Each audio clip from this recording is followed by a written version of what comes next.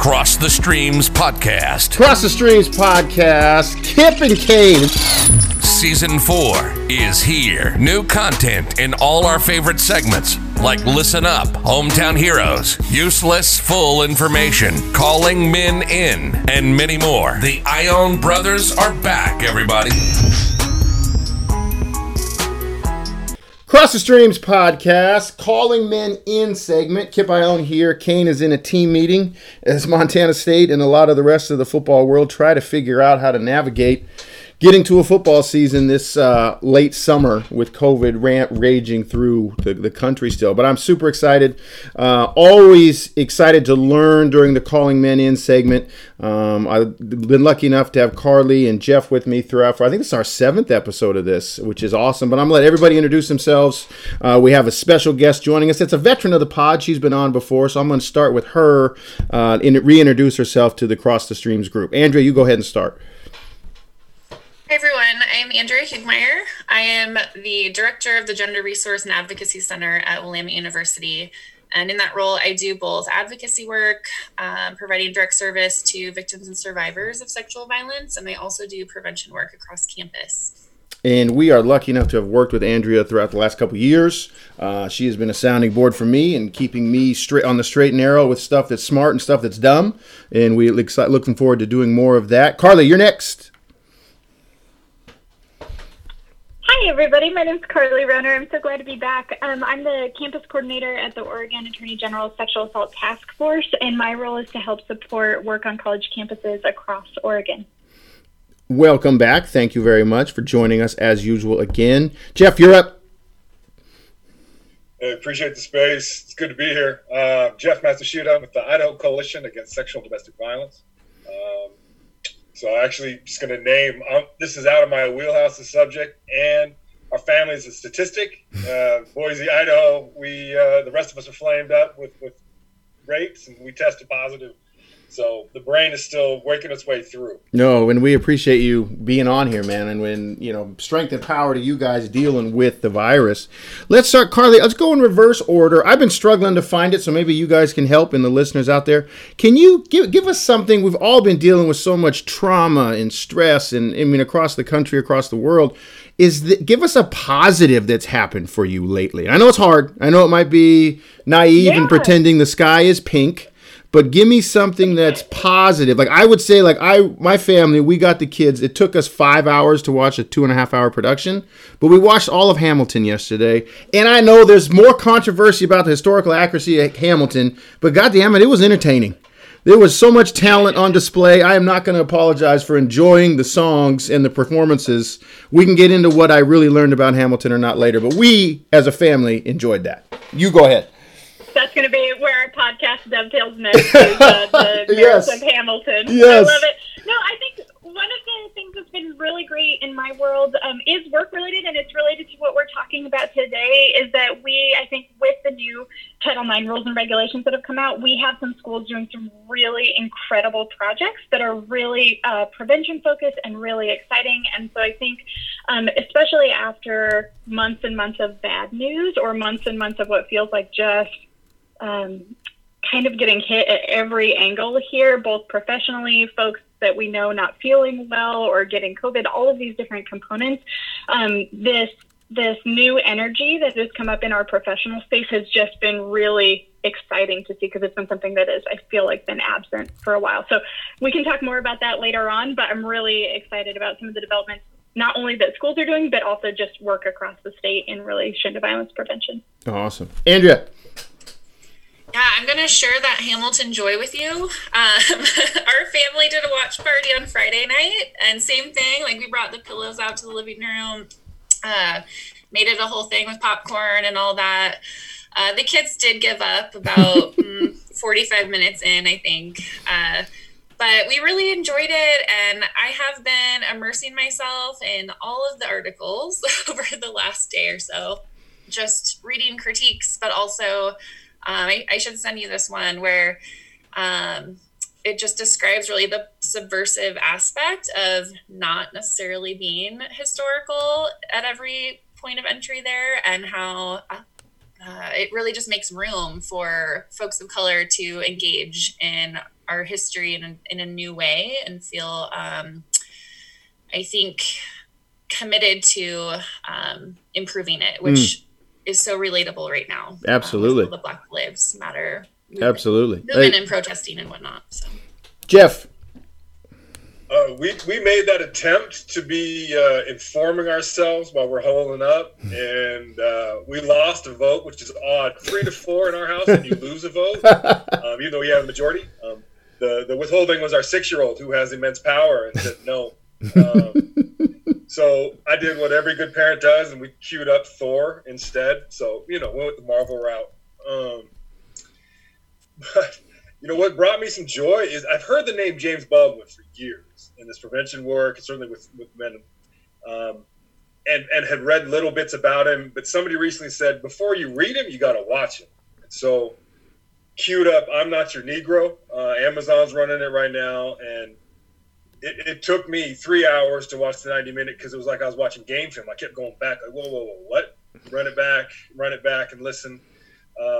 And it's just amazing, again, the joy of him when he was saying this so long ago during a different time, but it's the same time, and it's the same conversation. So it gives me hope that we already know where we're going, where we need to go. We need to amplify those voices and people who have that experience. So, again, just the cheat code for this afternoon's conversation with y'all. We already know what's right, and how do we go back to be empowering, listen to people who experience the violence and know the harm. And thankfully, we have 2 experts on the call that I get to participate and listen to this. So I look forward to the dialogue. No, I appreciate everybody, and I think there has been moments. Carly, you said it. All of you guys alluded to it. Some of the conversations with folks that you enter the conversation in the space of you're both struggling or you're both out of a wind in your sails. Like I had this with Jeff, connected me with a coach at Boise State, and the 3 of us talked for an hour and a half, and I went into that conversation down and came out of it for about 40 minutes with some positive juice, and I needed that. So I appreciate you guys today doing more of that work, and we're going to center the topic on Title IX. And as Jeff mentioned, I am in the same boat, stupid of it compared to Carly and Andrea and what they know, but I wanted to use our small platform to amplify their knowledge and let folks know what it has always been in the work that's gone on behind the scenes that people don't pay attention to, and also some difficulties that have been thrust upon that work based on developments in Title IX. So I hope to do a good enough job today facilitating the conversation and shutting my mouth up and letting people go and asking questions that further that conversation. And by all means, Andrea and Carly, feel free to take over if you need to keep, we have it. Because a lot of people don't want to hear me laughing anyway on this thing. So let's start here. And if you guys, we talked about it kind of beginning. I wanted to enter the conversation presenting the misconceptions or maybe just overall ignorance to what Title IX really did or does on campuses, because I think a lot of people only know the monetary and the budget aspect or the number counting point of Title IX being initially drafted to ensure equal opportunity for women in sports, which we all know, like Jeff said, that's the right goddamn thing. That's what needs to happen. But I think less folks are aware of its application to sexual harassment, assault, domestic violence, dating violence, stalking, everything that can happen that doesn't allow people to be safe on campuses. But Carly, you start. Andrea, you guys kind of take over. What has it always been doing that people were probably ignorant to before we get into why they should care about what's happened to it? What has it always been doing that you guys are so immersed in? Yeah, and I think you cued that off perfectly, is that a lot of folks have, especially in athletics, have an intersection with Title IX because of equitable access in sports and being able to provide female-identified athletes with a space that's an even playing field, for lack of a better pun in that way, for their school and their sports teams to be able to engage. One of the really great things, so that was involved in 1972 is when we saw that really start to take shape in legislation and on our campuses and in K-12 schools also. But one of the things that developed quickly into, and Kip, just like you said, is that arena of anti-sexual harassment work. And originally, especially through like the 80s, we really thought of that as like that quid pro quo. Faculty, staff, coaches can't be promising their players or students more advantages in exchange for sexual favors or anything around in that arena. And through a lot of student activism, staff activism, but particularly activism of undergraduate students and undergraduate students of color, we really started to see students pay attention to, and colleges and universities pay attention to, other areas of violence that we've talked about on this podcast. So like you're saying, stalking and intimate partner violence, and sexual assault. And so that really quickly, as it got to the federal level, saw changes in how schools responded. So where it went from, hey, we got to make sure that everybody has equitable resources and access in terms of athletics, what that really changed into was how can we make sure that staff and faculty and students on campus all have a safe educational environment. So we can't be precluding folks from their college or university experience, especially when it comes to academics or sports or other activities. We want this to be a safe environment for everyone and a safe working environment. And so where it started originally like, hey, sports, let's make sure that's equitable, it's really grown into this amazing tool that we can use to make sure that those learning environments are safe and healthy for everyone. And I was just going to add to that, I think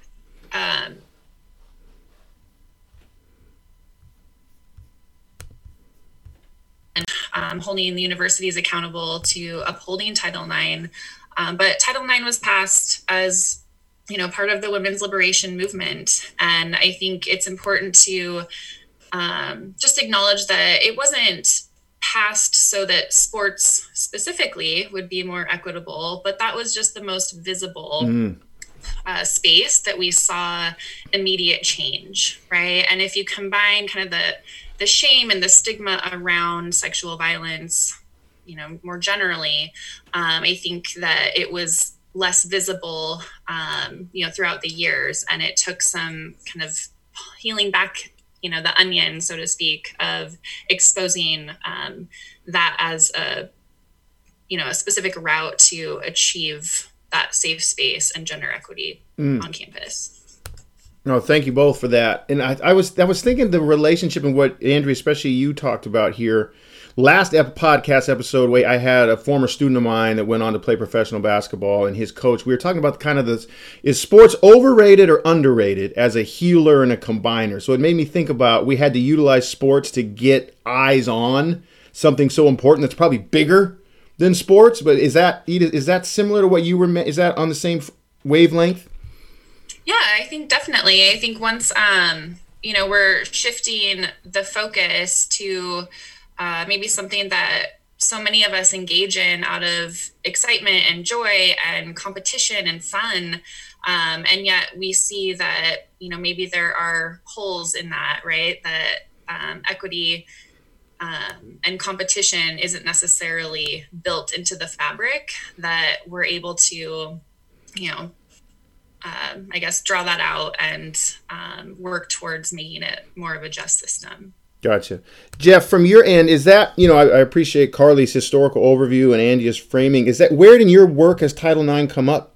Is it, I know for me even in the work that we've talked about on the podcast that we do with our players, I think I still hear in my locker room, oh, that must be a Title IX thing, when the girls get a better dessert on the bus than we did. And it's like, no, guys, they literally ordered smarter. It has nothing to do with the budget, and or what you don't have is not a result. But I have been woefully unprepared to participate in what Title IX really is. How has it come up in your day-to-day? Any day excuse young men can have or find, and not just young men, but men, like, oh, it must be a big-ass deal. That must be sexism. Or my favorite is reverse sexism, reverse racism. And it is that comes back to fragility. And I think from us as men, sometimes we need to have the conversation, like, what makes us uncomfortable and what is harmful, right? And a lot of the times these conversations where we perceive to be harmful are really just discomfort, because we're talking about something that we have to give up something without realizing we got it, right? It's like winning the 100-yard dash when you start at the 40 and then assuming you pulled your ass up. But no, all those things that had been ahead of you and put you ahead of others, we hadn't realized. So it's really the uncomfortable piece. I think men, though, get it. I don't think that they're up against it in an adversarial way, the young men. From coaches, though, they presented to me of like, I had one unnamed university who just saw it as an adversarial between the coaching staff, Title IX, and then student conduct, and kind of all three of those arms.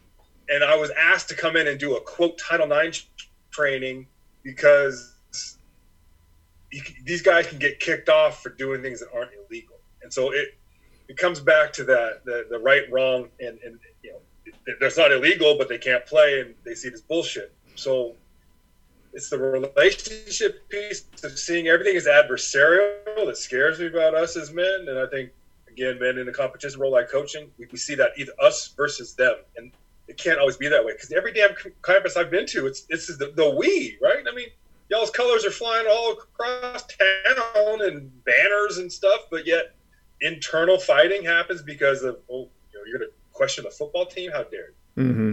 Mm-hmm.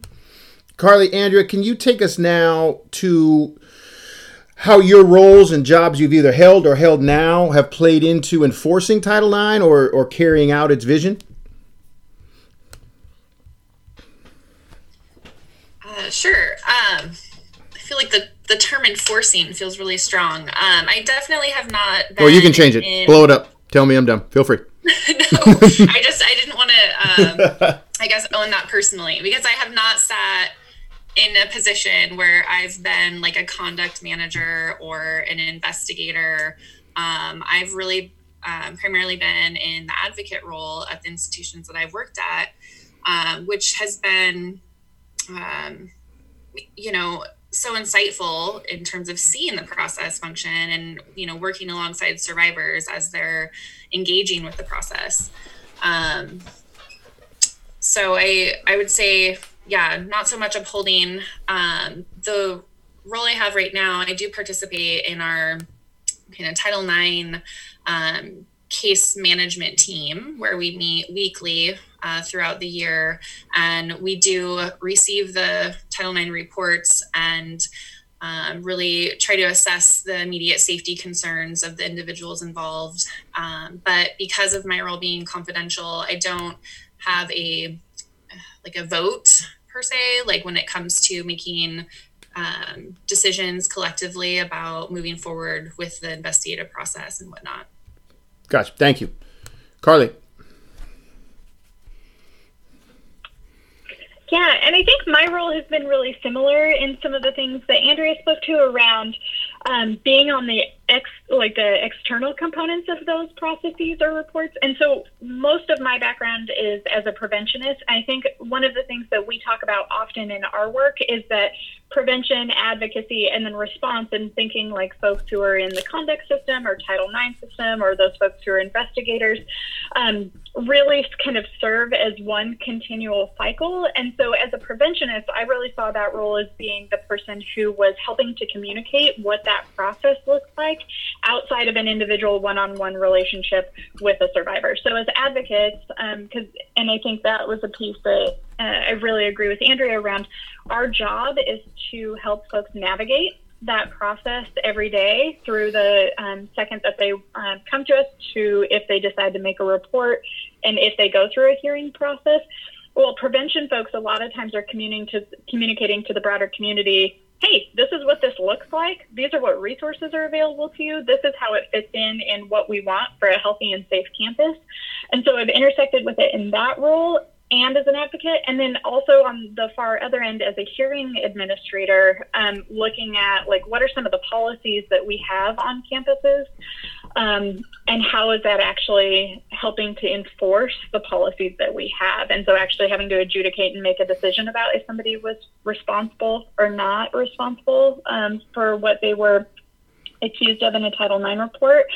And I think those give me a really big appreciation for there are so many different places that different folks on campus can intersect with this process, even if it's not their role. So often I would have coaches as support folks coming in. So I'm doing running a hearing for someone, and their coach was somebody that was there to support them and help them walk through it.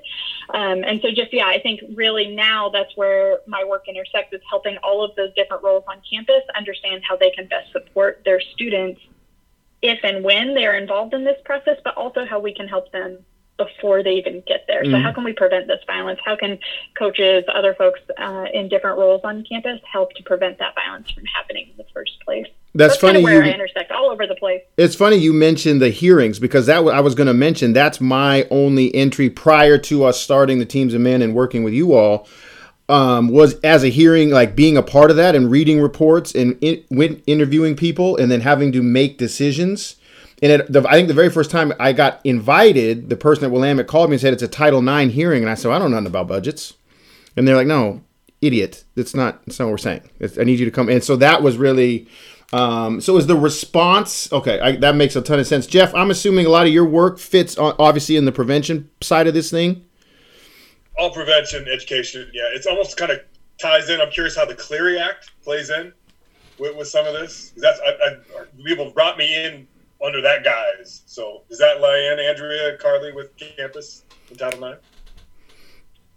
Yeah, all of our campuses, there's federal legislation where folks need to have ongoing prevention work throughout the year and across a student's time on campus. So I think often folks think about it like when students first get to campus and their orientation, or like that kind of freshman first year orientation, let's like get them all the information. But all schools have the obligation and the opportunity, not an obligation solely, to provide that kind of education to folks throughout the entirety of their career. So I'm sure that's why folks were like, yeah, we want to keep providing this education to students and have Jeff come in that role.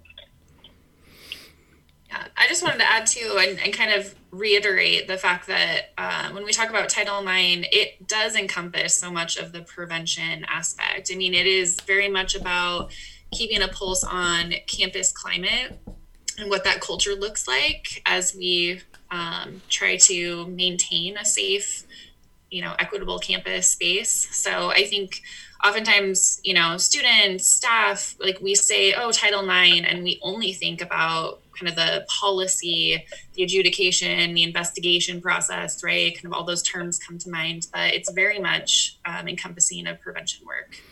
Can you, and Andrew, you can stay with the conch, so to speak. What was maybe success stories? I don't know if that's the right way. What was working before we talk about what's been changed? What were areas that you felt maybe energized, or there was support building, or you had created something based on the old regulations and/or policies? Before we take the first break, and then we'll come back and kind of talk about what the new issues are. I think, gosh, I feel like that's a big question, but what was working? I have just been, I'm going to just go with what's fresh on my brain right now. I've been combing through our most recent climate survey results that we did last fall, so fall of 2019. And with the new administration, they've dismissed all of the recommendations and kind of directives from Dear Colleague letters and so forth from the previous administration. And one of those pieces was the best practice to do a climate survey every few years on your campus. And I think that's something that we will continue to do just because it's giving us good material and we can, make a great assessment about progress and what we need to focus on. But to know that that's not necessarily elevated as, an opportunity or obligation, right?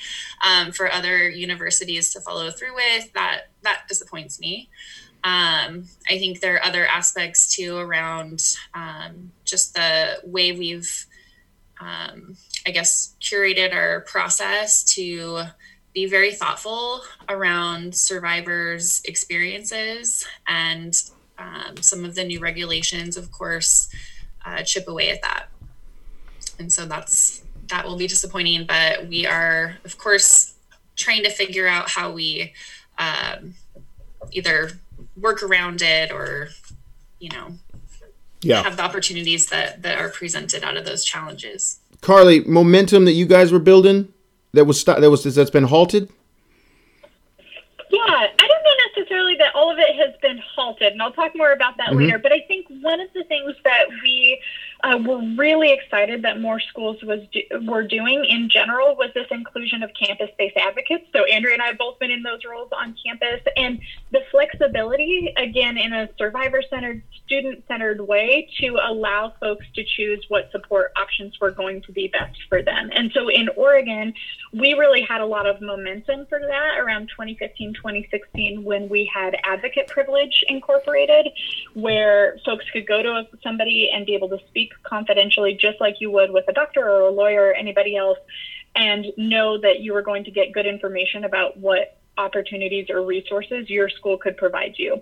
So I think that combined with this flexibility in our old Title IX guidance to say, yes, you absolutely should be not only offered a support person, but the school should really make sure to do that in a thoughtful and student-centered, survivor-centered way.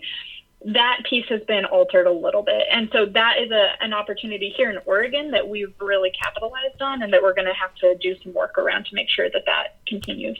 Gotcha. Let's take our first break. We'll come right back and we'll dive into these changes we've touched on and get into that. Cross the Streams.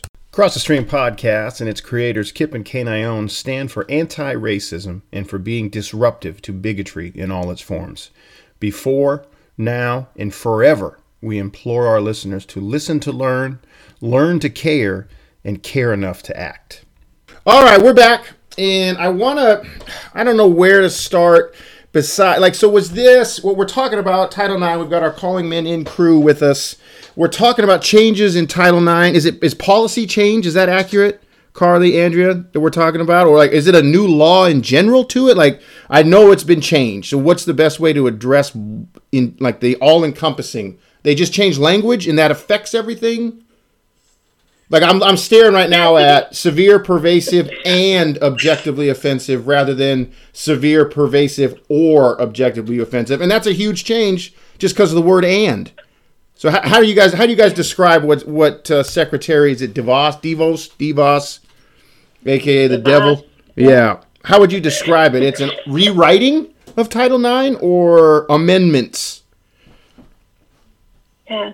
So Title IX in itself is an amendment, and it's actually the entire bill of the language was really tiny prior to all of this process over the last couple of years of us going in and by us, I should say, the Federal Department of Education, which is under the Office of Civil Rights. So not us, like me, Andrea, you, Jeff, anybody like that. So that really short paragraph also has to be interpreted by a lot of schools. And so what they have done is at the federal level said, okay, we're not going to just give you suggestions. We are actually going to go through a full administrative process, which Andrea and a bunch of our other campus folks have had to go through the last couple of years, and really put into place exactly in law some procedures and application of that amendment of Title IX.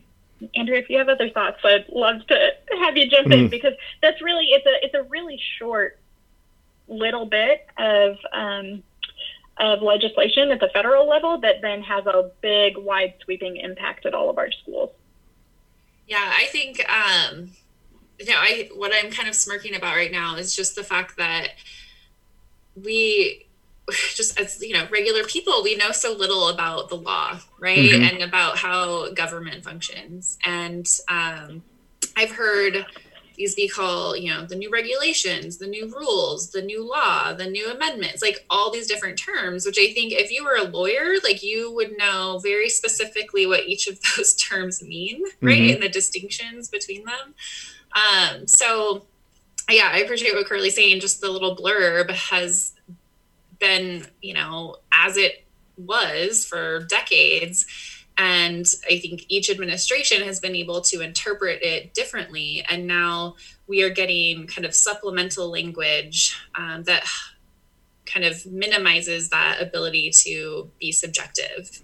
So we're getting more, concrete understandings of what it's supposed to look like.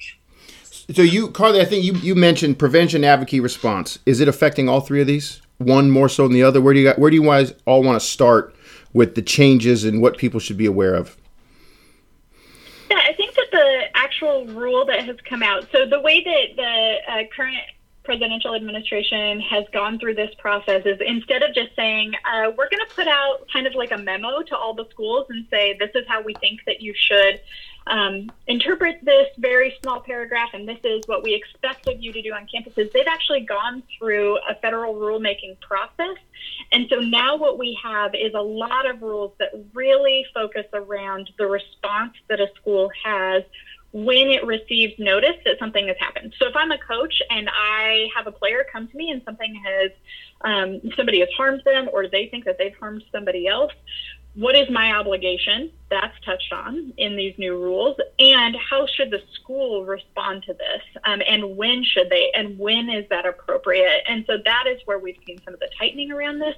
I think that there's every time that we have a rule change to advocacy, response, or prevention, it's going to impact that entire continuum. And so while these are really focused in on adjudication or hearings or when a school can get a report or how a school is expected to respond, any of those can either boost the safety of a campus environment and the students' sense of safety and the actual amount of violence that they're experiencing, or depending on how the school responds to that, I think it can have a really big chilling effect based on any of those areas, advocacy, prevention, or response. And so while it's really focused in on the response or conduct area, it touches all three of those. Andrea, addition to that? And just to add for further context, the prevention component is more specifically outlined in terms of what's required of universities in the Campus Save Act, which is part of the reauthorization of the Violence Against Women Act back in 2013. So we get a little more structure around what the prevention world looks like for campuses and what's federally required. Jeff, have you heard, with all the, like we mentioned before, you're not directly, you're on the prevention side of this. Have you heard from colleagues similar issues and framing as Carly and Andrea laying out, or other concerns?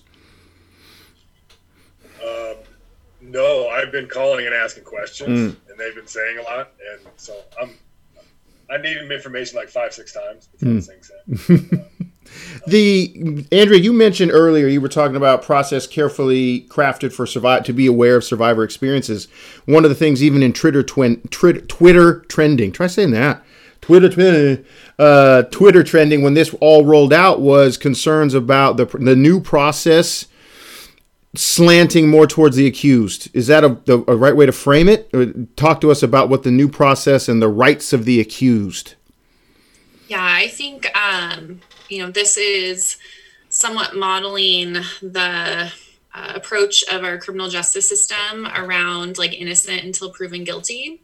And I think because we have had such concentrated efforts to make this process so survivor-centered, there has been a bit of a backlash around that, causing the pendulum to maybe swing a little bit more the other way. And that's where some of this is coming from. And that's, can you explain a little bit more in terms of is there a higher burden of proof now? Or I read something, I might have interpreted it wrong, that there's they can be in the same room, victim and accused, they get the chance to go basically cross-examine their accuser? Yeah, so that was one of the new rules that was more specifically laid out where each party can cross-examine the others. Now, there are institutions that have already enacted that to some extent, or a variation of what that might look like, which is kind of where we're at, where we're trying to fit what we have into the box that has now been restructured. So a cross-examination, we think about how intimidating and harmful that can look like in a real courtroom, and the way in which that can re-traumatize a survivor or, have other emotional impacts. In the context of the Title IX hearing process, that can be done in, I guess, more empathetic and compassionate ways. So for instance, what we have in place already is just an opportunity for both parties to ask each other questions, but we have it filtered through the hearing administrators. So it's not a direct ask. And we're just kind of in this process now of trying to work with our legal counsel to say, how are you interpreting this? Here's what we do. Does this fit the interpretation that you have, or do we need to make an adjustment? Mm-hmm. Carly? But that's just one example. Yeah. No, I appreciate it. Yeah, I think to build off that idea that this new rule really, like Andrea's saying, modeled after our current criminal justice system and that process that I think a lot of folks are somewhat familiar with, or at least familiar with, like the Law and Order version of. And one of the things that is really different for campuses that I want to highlight for folks is that when we talk about like burden of proof and all of these terms, is that this is a process where the biggest thing that we can limit someone from is their access to an educational institution. So we can't impede someone's freedom. We can't put someone in prison.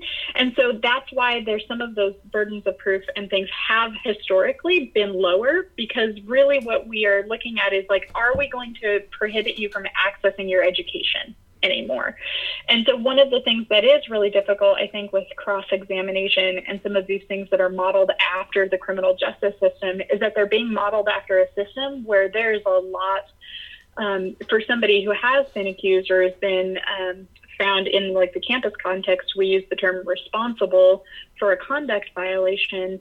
The criminal justice system, there's a lot potentially bigger penalty there for someone than they would experience on campus. And so that's one of the areas where I think our organization and other folks find it really difficult that we've modeled so much of this after that system, is that in the criminal justice and civil service areas is that we're not talking about the same limits being put on folks or the same types of penalty to somebody who's been found accused. And one of the things, to Andrew's point, that we're seeing is that a lot of that impact historically has really been on the person who has reported and said, I've been harmed. And there's a lot of factors there where, like, if you have to be in the same room as that person, what are some of the other safety things that you might be thinking about? And so that's really, I think, complicated this for most of our schools. Now, and all three of you on this point, I was just thinking we do a ton of our work is climbing the hurdle of giving them the stats and the facts behind. Guys want to default to, well, I don't know if it's even true. That might be a false claim. And then you try to prove to them false claims are this tiny, tiny percentage. Jeff, you start and let everybody in the prevention work. I feel like this is like definitely harming believing victims, believing women. Just because it's like, well, no, look, we had to put all these in because there was so much false accusations that we had to protect these accused, which we all know is bullshit. I was thinking the Shawshank Redemption, what are you in for? Oh, my lawyer fucked me.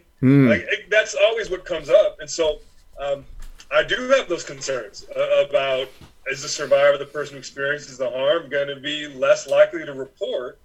And I'm also, makes me think about what the case I just read about USA Today, Vanderbilt football player 2-3 years ago. Yep. Was found in violation of Title IX, but came back on the pro day, right? And so there's this change in him being excluded from campus as a student athlete, but then he was invited by the university to come and play. So does an individual's role change by definition of he's no longer a student, but then the football team invited him back for a pro day on campus? Like, how does that, doesn't the Title IX investigation still hold with him as a person, or does his status matter? Mm-hmm. And that sounds like it would be a decision by whoever managed that conduct case to put parameters around his ability to still return to campus or engage in other campus programming. It's Andrea, thoughts on Andrea, Carly. There's foresight in seeing what other things would play out. But is my concern? You guys see, is that a logical step? Like, okay, what is happening is because they just simply don't believe victims as much as they should. The people in power currently. I think that's potentially one big component. I think the other component is trying to demonstrate that schools can't just. I want to use the term like willy-nilly, and that's not what I mean by this, but schools can't just use inequitable application of Title IX. So we can't be treating some cases differently than others. And I think that's really one of the things that the administration has really focused on is like, whoa, schools, you're just out of your depth. We're going to come in and give you a lot of parameters to really keep you consistent and to make sure that you are not just getting training that we would call survivor focused or student focused, which really provides that equitable playing field for all of our students. And what they're asking is like, don't get those types of trainings and then run with it and have, like Andrea said, the pendulum swing all the way to the other side where now you're just accusing or really going, full speed ahead on any case where any student has been accused of sexual or relationship violence. And so I think, yes, there's a component of that there. Absolutely. I think if we just look at the history of this and how folks have rolled it out and how they have taken comment into this process. But one part of it too is just the idea that student affairs professionals, coaches, schools, conduct administrators, all these folks don't really know what they're talking about. And that's absolutely not the case. We have folks who are really incredible, some who have been formerly potentially in these systems that they are asking us to model and saying like, this is a different arena and it requires a different level of care and there are different outcomes. And so it needs to be different. And that's one piece that hasn't really been incorporated in this rulemaking process. Gotcha. I read something, Andrea, I'll swing this one to you. Is there also a difference now in like who's responsible to report if you're told or heard something? Is there a less of a, and I'm thinking of mandatory reporters, and now there's a more ambiguity in who that is? Is that a wrong? Can you explain on that? Yeah, you froze up there for just a second, so I'm hoping I got all of your question there. So yes, there was kind of a rolling back of who was required to report on campus, whereas before it was recommended that pretty much all staff and people acting as representatives of the university were needing to be required reporters for Title IX situations. Now there's basically a designation, right? Like there can be certain people designated, and particularly the Title IX coordinator being deemed as like the person of authority. But Curly can chime in on this too. This is also one of those examples where they're providing that, what did we call it?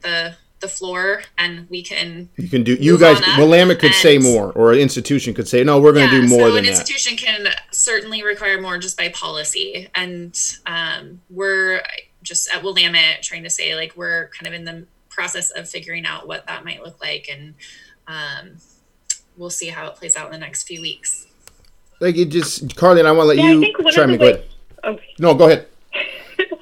I think one of the ways that we've seen that really creatively implemented here in our state is that we do have a few schools that even before the new rule came out, chose to move to a process where not all folks on campus were responsible employees or had to report. So it might be, we're going to make only a couple of folks on our coaching staff as responsible employees, so that if they get notice that something has happened to a student or that a student has harmed somebody else, that they're going to need to let the institution know. And historically, I think this was a really needed move in a lot of our institutions to make sure that schools weren't ignoring students that were coming to them for help and seeking some kind of redress for the experiences that they've had.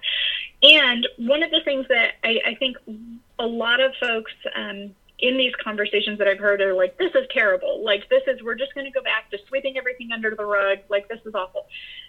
I think personal responsibility, right? We need folks to be personally responsible to take care of our students. And one of the things that we know is that a lot of times the folks getting all of these disclosures are our staff and faculties that are people of color, that are queer, that are women. And so we're seeing a big burden on those folks to constantly be helping survivors and advocating for them in any of their capacities. So I might be a geography professor, but if I hold those identities, I might be getting a lot of students coming to me.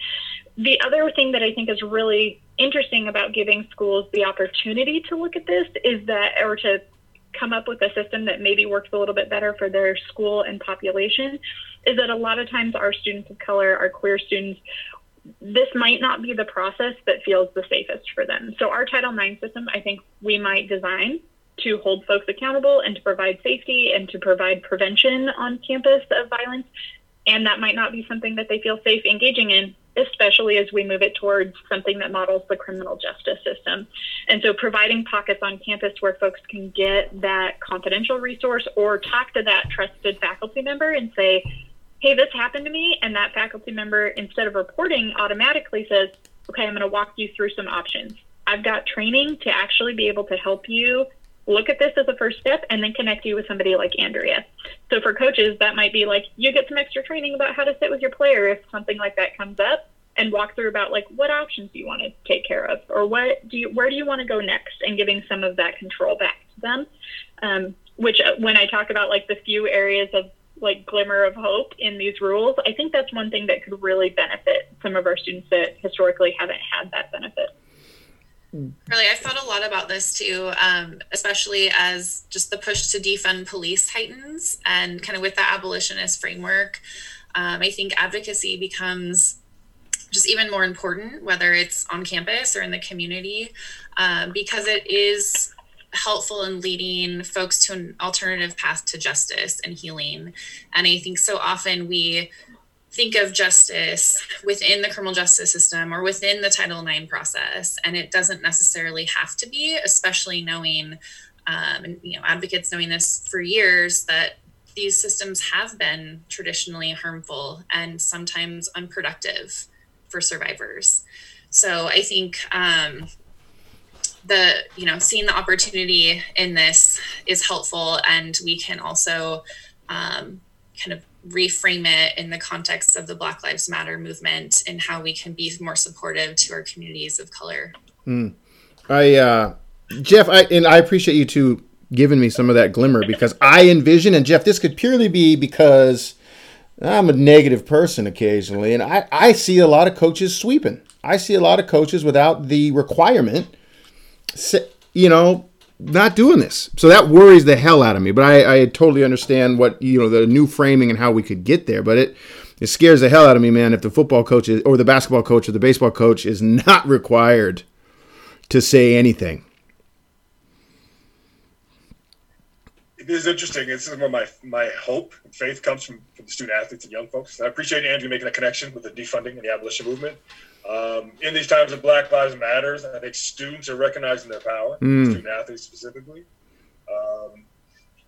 I think of the football guys at, I think it was UCLA, that said, no, we're not coming back unless we sign this contract that says we can dip out of anything based on COVID and fear of contraction. We won't lose our scholarship by doing things, kind of unionizing at times, and the NCAA has shut that down historically. Yet young folks, I think, seeing these rights and connecting Black Lives Matter, race equity to gender equity, the line is so thin, and they are interconnected. And so I think that's one of the pieces, of the conversations that could call to men in their relationship with the National Football League, the NBA, MLB.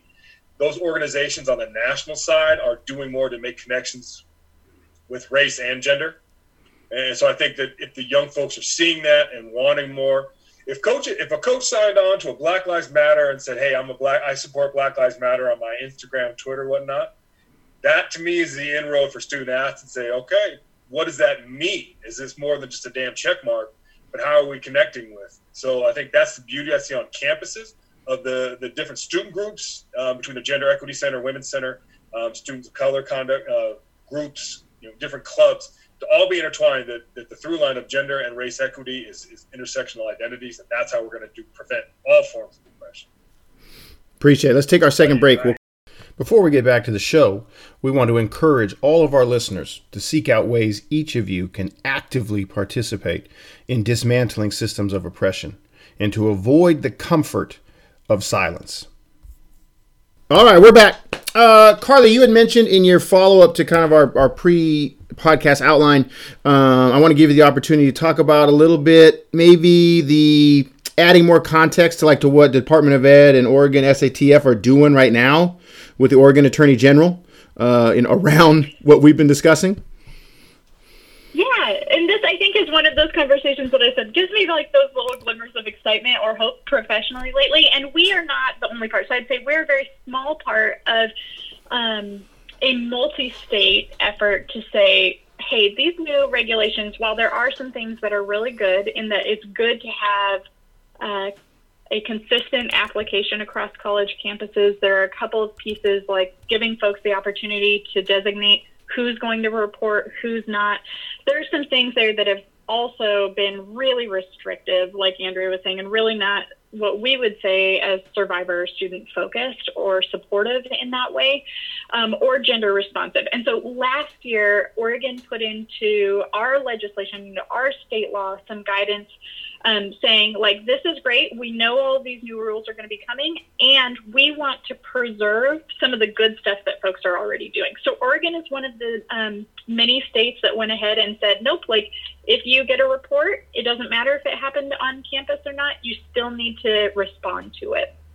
So schools will have, I think in Oregon and similar states, a little bit extra work to do to make all of those processes match, and to help, like, especially with coaches, I'm thinking, like, help folks on campus understand all the nuance of that and all the different opportunities. But the work that we've been doing in Oregon, we can keep doing. And part of that is because of state law and a lot of campuses saying we need these really good things that help our students to stay in place. In response to the new rule, Oregon SATF and some other colleges across the state and some of our other state partners are working with the Oregon Attorney General to participate in a multi-state lawsuit to the Department of Education at the federal level, just on some areas saying, like, these are really restrictive and really not survivor focused. One of those being is that schools have to have all of these changes put in place by August 14th, which I don't know about all of you, but I know summertime for me on campus was always like the catch-up part of, like, oh my gosh, my students are gone, I'm going to try and get all the things done. Or, oh my gosh, all the new students are coming and I'm trying to catch them up so they can start successfully. We are also in the middle of a pandemic, like we have talked about multiple times, and that time frame just feels really difficult in terms of setting a very short timeline, and it almost feels like a little bit of a bait and switch for folks, like, hey, you got to put this in place. Disregard that life is happening around you. And so those are some of the things that we've joined with a lot of other states in saying, hey, this is really not, one, the best time, and two, there's some better ways that we can implement this to help actually get what we want, is equity and access to education and safe communities. Andrea, and you've mentioned already a little bit of what you are working with for us here at Willamette, you know, kind of fighting the fight. Anything else to add on to that? Well, I think just to elaborate on Carly's point too, especially with a small school, you've got so many of the same people that overlap, whether it's, you know, focusing on the new Title IX regulations or preparing a semester with COVID-19 response, and also, you know, others who do the anti-oppression work around racial justice. And we're all, you know, overlapping in responsibility around each of those pieces right now. So it's really difficult to kind of suss out, like, what is the urgent thing today and what will be the most urgent thing in 3 weeks that we need to deal with. So to have that kind of hard deadline and to know that we've got to have at least kind of a skeleton in place that is checking the boxes of compliance, you know, in basically a month, it is overwhelming. And I would say, yes, summer should be the time where we are finding joy and resting and rejuvenating for the year ahead, because once that, you know, academic semester begins, we hit the ground running. So I think I'm really fearful of some burnout, quite honestly. But, you know, love to hear that we've got kind of these larger entities supporting us and pushing for, I don't know, I guess just more realistic and compassionate ways to move forward. In drawing on some of what Jeff said about, you know, empowering students or the students standing in their own power, you know, finding that ability to do so, I feel like this is, especially, I've talked to so many coaches that I'm like, what are we going to do without our sport? Like, what if we don't have a sport? How are we going to justify our paychecks? I feel like there's a window there. There's a lot of education that could be done in these groups where they're kind of forced to listen to you because you're the coach. And so that's, maybe that's me being pessimistic about some of my brethren in the industry buying into that, but also there's hope there because there are a lot of, you guys have introduced me to a lot of people. Jeff's introduced me to like-minded coaches that are like, there's more to this job. And if I can't make them run a suicide in February, but they're still going to camp and they're still at Willamette and I'm still here. Maybe this is opportunities and windows for further education, but I'm sure, and we're going to need it, aren't we? Like for the players are going to have to do some of the reporting because apparently there's not as many required folks.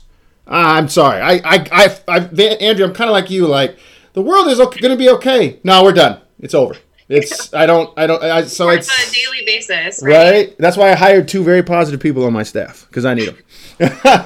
Other stuff before I let you guys go. I really appreciate it. I love learning, and I'm hopeful that people listening. Is there anything common folks, the wrong word, people that aren't directly in the line of work like you two can do to help, be aware? What are suggestions?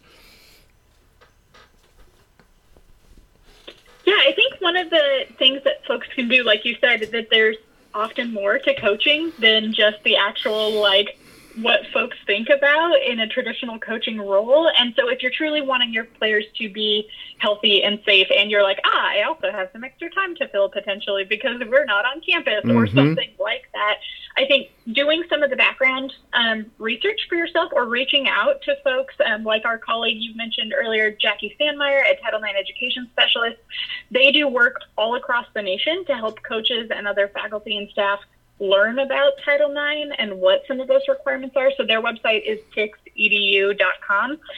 So folks can check out those kind of resources. I think the other thing that is built into these new regulations that could, if you are finding yourself with a little bit of extra time, or you're like, I'm really passionate about this and I want to make sure my campus does a good job, because of the way these new regulations are structured, most schools are going to need more people to actually be able to implement them. And I know Willamette and other schools have come up against this in the past where you want to provide as little bias within the actual process as possible.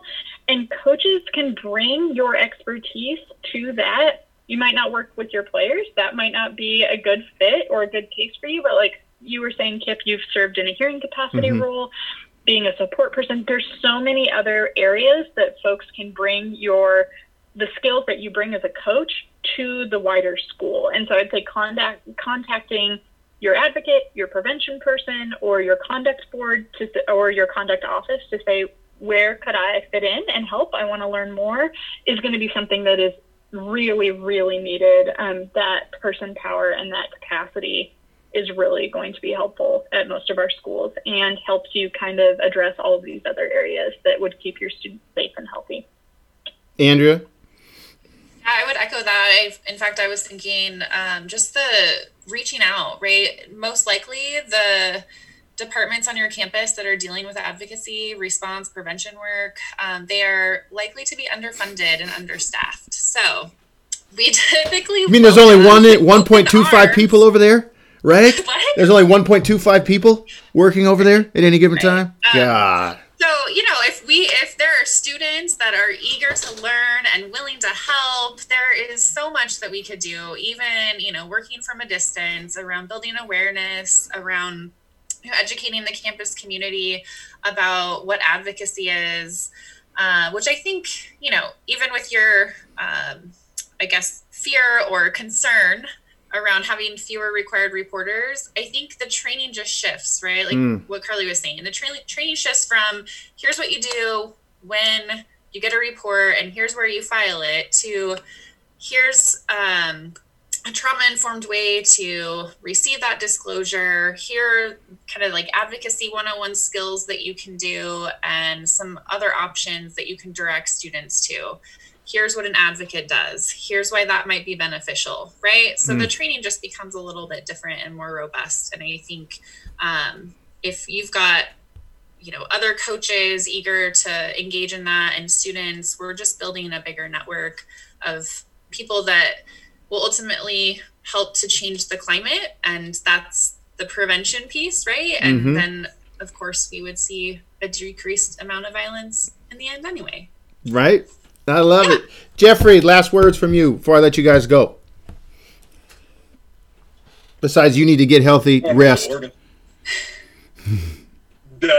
want to move to Oregon. Y'all are amazing. I appreciate the knowledge about what's going on. So thank you. Cross the streams. Content reminder. The opinions expressed on today's episode are those of the hosts and guests alone and should not be viewed as reflective of the opinions of the institutions or employers of the hosts and guests.